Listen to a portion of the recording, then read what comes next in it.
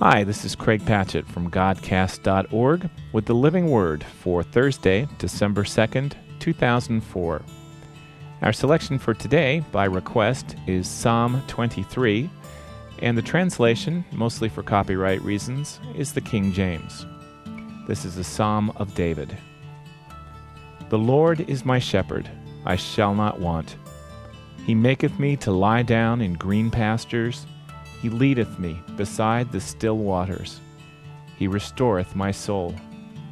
He leadeth me in the paths of righteousness for his name's sake. Yea, though I walk through the valley of the shadow of death, I will fear no evil, for thou art with me. Thy rod and thy staff, they comfort me. Thou preparest a table before me in the presence of mine enemies.